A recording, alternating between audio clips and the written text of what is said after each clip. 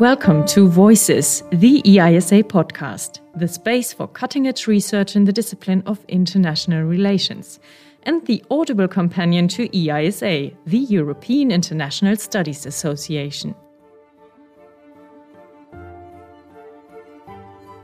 This podcast sets the stage for deeper insights into award-winning papers, books and theses, as much as it provides a room for the critical engagement with key concepts in political and sociological thought.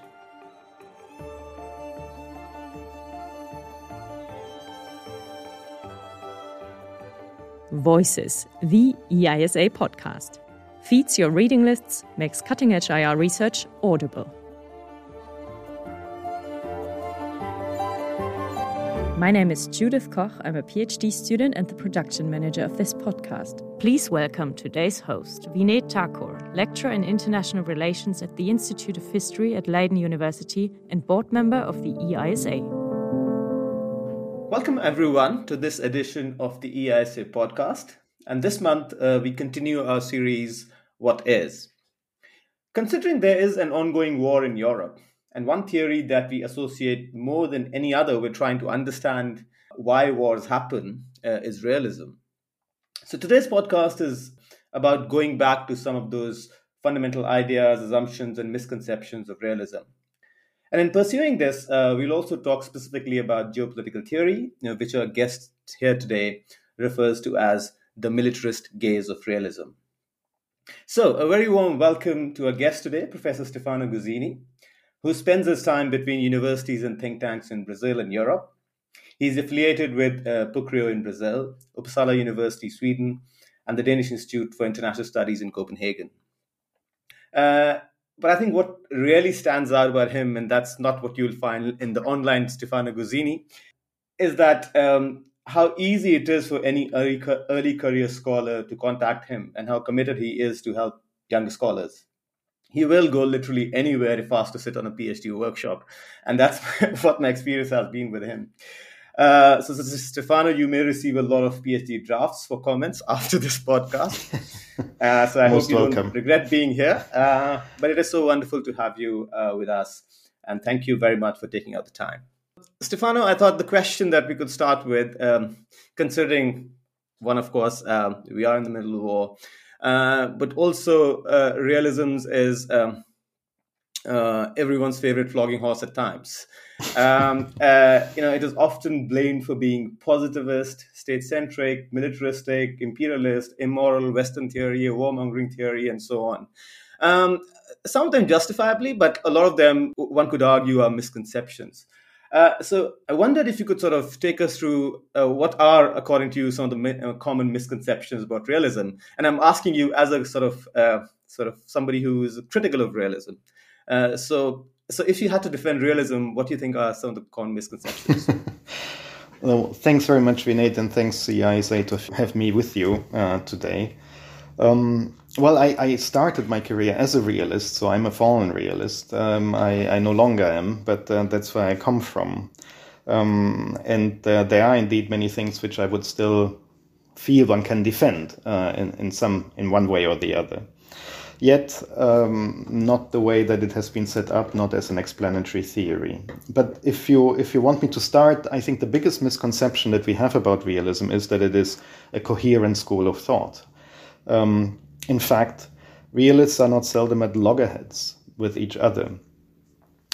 When Jack Donnelly published his textbook on realism in international relations, he ends the first overview of competing definitions with the finding that there is no more than a family resemblance or a certain style, as he calls it, such that we may not be able to define realism, but we know it when we see it. Well, or not. Even more tellingly, the back cover says, Donnelly argues that common realist propositions are rejected by many leading realists as well. This raises, of course, the issue why realism is still around, to which we may return later. But that would be the first thing to take into account, that it is a very large family which is self-contradictory in many places. And therefore, whatever you said about all these different qualifications that we give about realism being positivist, state-centric, materialist, and so on, I will find you one which is exactly doing this, and I will find you others who are not necessarily doing this. I mean, I can go a little bit through the list. Classical realism is said not to be positivist, whereas neorealism is. But even that is slightly more complicated. There's a famous exchange between Martin White and his Why is there no international theory, and Hans Morgenthau, who answered about it, in which White says that, well, there is no international theory because there's no telos in international affairs. It's just a place of repetition. And then Morgenthau, the anti-positivist Morgenthau, says, well, it's exactly for this repetition that we can theorize it. So because we have a regularity, an empirical regularity, that we can have a theory of international relations, which is, well, a classical positivist statement about scientific laws that you can start having from there, which he, of course, then denies at some point in his writings again. I mean, Morgenthau himself, you can read him both as having positivist components whenever he needs them, and when he doesn't, well, then he will no longer use them. And Kenneth Waltz, who is one of those neo-realists, who is supposedly then very positivist, has been a Kant scholar and has been very critical of some parts of positivism as well. Realism is state-centric. Yes, that is to some extent true, but not necessarily more than, say, Alexander Wendt in the social theory of international politics, and also not when you have IPE scholars, which are realist, like Susan Strange or Robert Gilpin, who have been heavily insisting in the retreat of the state, as Susan Strange calls it. Yes, realism is materialist, but it is not materialist in the sense that there would be no ideas present. Jean Malloy has been often making this argument that, look, if you read a little bit more carefully, these ideas are present time and again. And indeed, Raymond Aron, who is one of the classical realists, has been educated through German sociology in very much the Weberian understanding type of sociological theory, which is also one of the reasons he says there cannot be a rationalist theory of international relations as the economists have. Warmongering, well, George Kennan didn't want NATO after the war and didn't want NATO enlargement in the 90s. Morgenthau was against the Vietnam War. Walt and Mearsheimer were against the Iraq War, which is probably the biggest mistake the US did after the end of the Cold War, because basically the Iraq War is a non-justified, illegitimate intervention for regime change in a country far away from you. So it's actually even more difficult to justify than some of the interventions we have seen more recently. But Henry Kissinger has been in favor of all of them. So you have no clear position in that one either. The most interesting is perhaps the ethical position of realism. As you said, very often realism is considered to be immoral. And sometimes this is not really fair, because the realism argues that morality is a sphere that should not apply to politics. So it would not be immoral, but somewhat amoral, because it's something which is from a different sphere, which should not be there. But that actually is not tenable, as Nardin and Donnelly and others have shown. It's not tenable because realists do have an ethical commitment. But the ethical commitment is one of moderation. So if the world is one of power politics and the world is really bad, then, well, statespersons, usually statesmen, are considered to be the ones who have to guide us through this in a kind of moderating manner. So it's a very tragic vision, as Ned Lebeau also calls it, a very tragic vision of politics, in which a somewhat romantic, heroic politician has to make ends meet, has to try to find an ethics of responsibility, as they use it from Weber, in which we will have to sacrifice some first principles in order to save as much as possible first principles. And that's the tragic component. If anything, realism is actually part of a liberal understanding of world politics. And I need perhaps to make that point. Mike Williams has done that as well, and I think it's perfectly correct. Liberalism can be understood as an art of separation. This is how Walzer calls it. In Michael Walzer's famous words, liberalism is a world of walls, and each one create a new liberty, and as he later writes, a new equality. He lists a series of such walls erected out of a previous social-political whole. The separation of state and church, which allows religious freedom. Separation of universities from government, which allows academic freedom. The separation between civil society and political community, which allows economic freedom, and so on. And the most fundamental wall for a liberal state may be, though, the one that separates the private from the public sphere, in which interests and opinions meet on equal terms and allow you to have your freedom at home, so to speak, for having a public sphere in which tolerance and pluralism can play out in the public.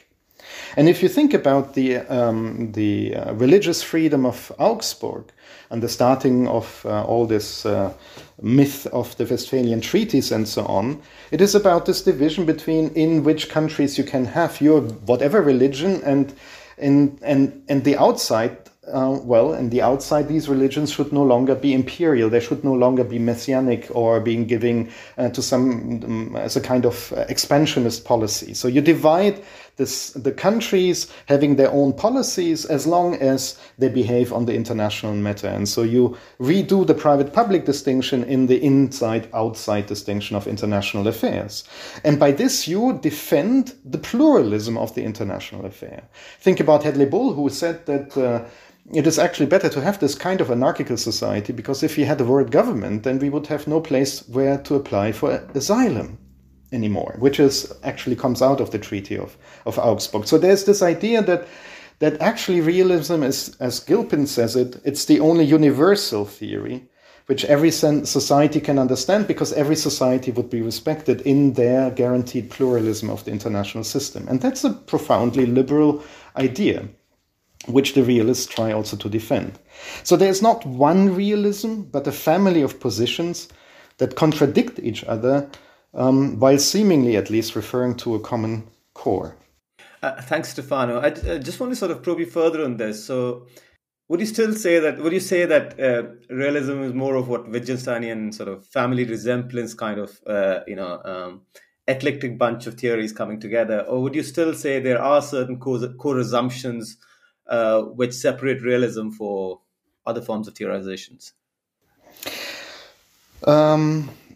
There are some core assumptions, but before I get there, I think these core assumptions, they are located at the political theory level, in the tradition of political realism. And that might inform many different types of explanatory theories, and that informs in turn many different types of foreign policy strategies.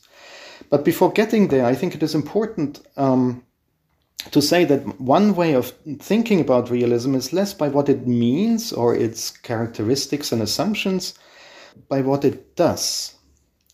So realism is, for me, the most prominent attempt to translate particular practical knowledge, as it has evolved in particular in European international society, and the whole thing is extremely Eurocentric, into laws of a science. So we move practical maxims into scientific laws, and we move them from the historical context of Europe into a social science context increasingly characterized by the US.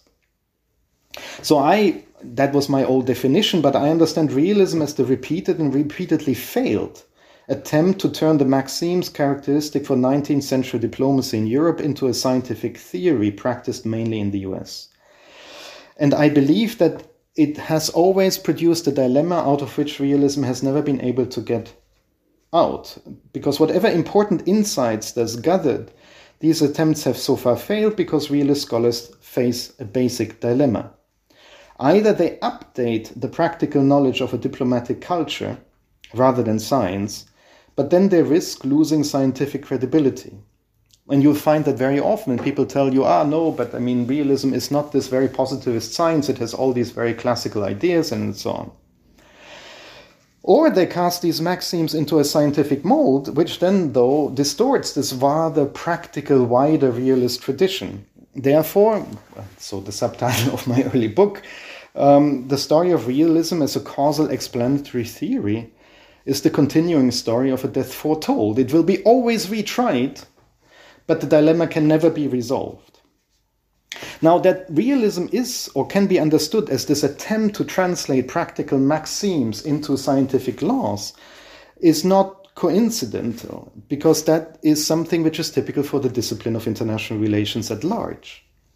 When in Europe, at least, the social sciences evolve in the 19th century, they evolve in parallel to the differentiation, the functional differentiation of our societies. So the beginning of an independent economic sphere, and therefore the beginnings of economics, the beginning of an independent civic society, and the idea of studying also the private components of our societies, and therefore sociology. And by having the state no longer being this comprehensive total, but having given up all these different parts, suddenly the state becomes this limited thing called the government, and therefore we get political science, or government as it is sometimes called. Now, IR predates historically this, because the differentiation of different states happens in the European context earlier. And so by the time of the 19th century, there is already knowledge accumulated that exists prior, so to speak, to the discipline as it evolves. So it is not with a distant view of science that social and political practice is improved. It's the other way around. It's through recourse to the lessons of practice that science is constituted.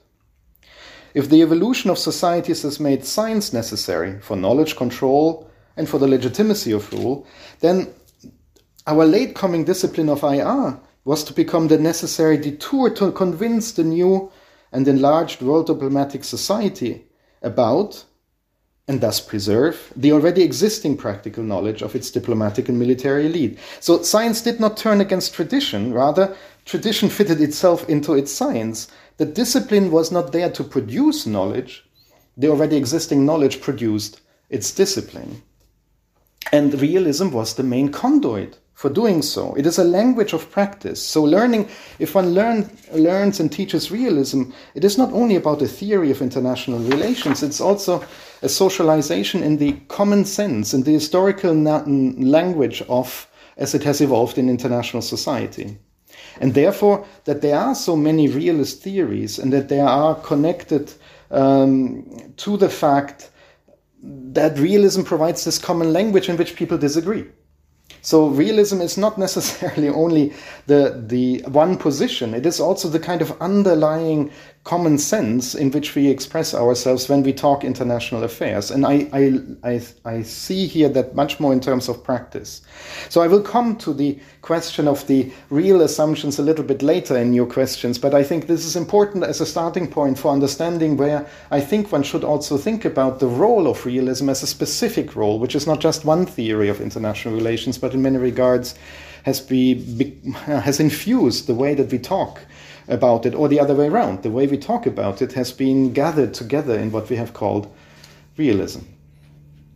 Thanks, Stefano. I mean, in terms of how you sort of brilliantly sort of explained to us this, trying to turn this practice or accumulated knowledge into a particular scientific theory, and what I've learned from your work, and that's quite a helpful distinction for us as scholars, I think, is when you say that in doing that, realism is understood to be doing three different things. It's understood to stand for three different things. One is this as sort of a political theory or ontology of politics. Second is sort of as an explanatory theory of power politics.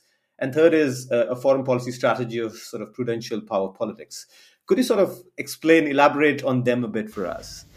Yeah, I will do so. And then I will come also to some of the assumptions which I think are shared by realism. So we have three levels indeed. And these are three levels which all theories in IR are somewhat, have to link up. And it is a kind of political philosophy, ontology, the meta-theoretical assumptions, the explanatory theories which come with it. And then, since we are quite practically oriented, science, also the foreign policy strategies that come with it. Now, in order to make this distinction, let me start by a rather weird confusion that besets IR, and which, of course, we have experienced recently with the war in Ukraine again. Whenever there is a war, there's some pundit who will tell you that this shows the internal wisdom of realism. But war is in itself not an argument for realism, indeed, for any explanatory theory. I mean, any theory in IR, hopefully, will have something to say about war, otherwise they will not be around for very long. And just as much as realism will have to say something about cooperation. Liberals will explain war via misperceptions. Constructivists might explain it by ontological insecurity, which has been used, for instance, for the Russian case now quite a bit, well in the run-up, already for decades. While realists, on the other hand, can see cooperation as part of alliance behavior or power politics, as Joe Greco when he tried to analyze the European Union. If realism was connected only to the practice of war, it would be something like what Fritz Tocqueville once quipped, a shit happens theory of international relations. He has said that in a panel with John Mearsheimer.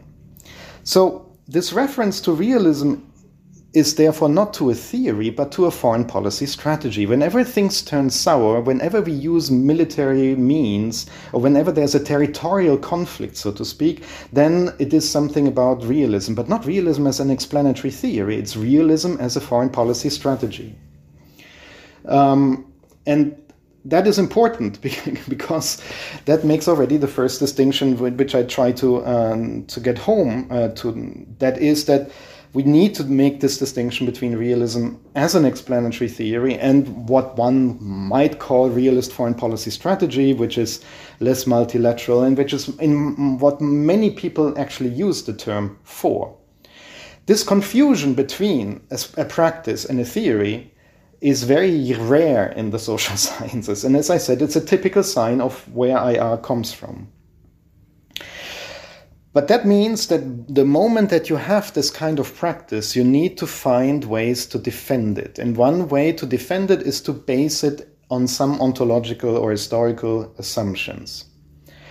And here I think that there are two common assumptions, and I take that from Umberto Bobbio, an Italian political philosopher, that are typical for the realist tradition. Mind you, for him the realist tradition is a wider tradition, and I think it's important to have that in mind. The first one is the underlying idea, that the social world is by default conflictual. So it's not harmonious. It's not Xin Yan Xing and the Confucian relationalist theory that you would come out of a Chinese tradition. It is conflictual. Now, for Bobbio, that includes that obviously also materialist approaches which are not just realism, but Marxism. But the difference with Marxism, and that's the second point, is not only that it is conflictual, but that the history has no telos. It has no end. It has no progress. It is the eternal return. It's a cyclical vision of history, which is bound to return in different disguises. Of course, it's not the exact same return, but there is no final redemption possible. We are stuck. It's a tragic world. But if you think about these two things, it produces also a tension within the realist tradition, even on this ontological level, between what Bobbio in another piece called the distinction between the anti-ideal and the anti-apparent realism. Realism as anti-idealism is status quo-oriented. You have it beautifully summarized in Alfred Hirschman's Rhetoric of Reaction, where he talks about three main arguments of the reactionary political discourse, which he calls perversity, futility, and jeopardy. According to the futility thesis, any attempt at change is condemned to be without any real effect. The perversity thesis would argue that far from changing for the better, such policies only add new problems to the already existing ones. And the central jeopardy thesis says that purposeful attempts at social change will only undermine the already achieved. The best is the enemy of the good. And here you get this very idea that all these social engineers, they are not only wrong, but they will make things even worse by trying to believe that we can change a world that is always already given to us and that we can at best adapt to but never really change in itself. This is the more conservative version of realism. But then there are some realists who think, hey, maybe some people make this very conservative argument because it's in their interest to make this very conservative argument. And you have that in Carr, but you have that also in Susan Strange. And that is what Bobbio calls the anti-apparent realism. So that's an attitude more akin to the political theories of suspicion. It looks at what is hidden behind the smokescreen of current ideologies, also conservative ones, putting the allegedly self-evident into the limelight of criticism. With the other form of realism, it shares a reluctance to treat beautiful ideas as what they claim to be, but it is much more sensible to their ideological use. Whereas the anti-ideal defends the status quo, the anti-apparent questions it. It wants to unmask existing power relations, somewhat hidden power relations. So if you read Carr, he has very often been seen as this anti-ideal, conservative realist by people who have not read anything beyond the 20 years crisis. Because, I mean, for somebody who wrote so many volumes about the Bolshevik Revolution and criticizing other historians, it would not have been too difficult to see that he is actually more of the anti-apparent realist type. And that means also it is easy to understand why Marxists like or post-Marxists like Cox or Randall Germain find themselves in a realist lineage if they think that Carr is this lineage.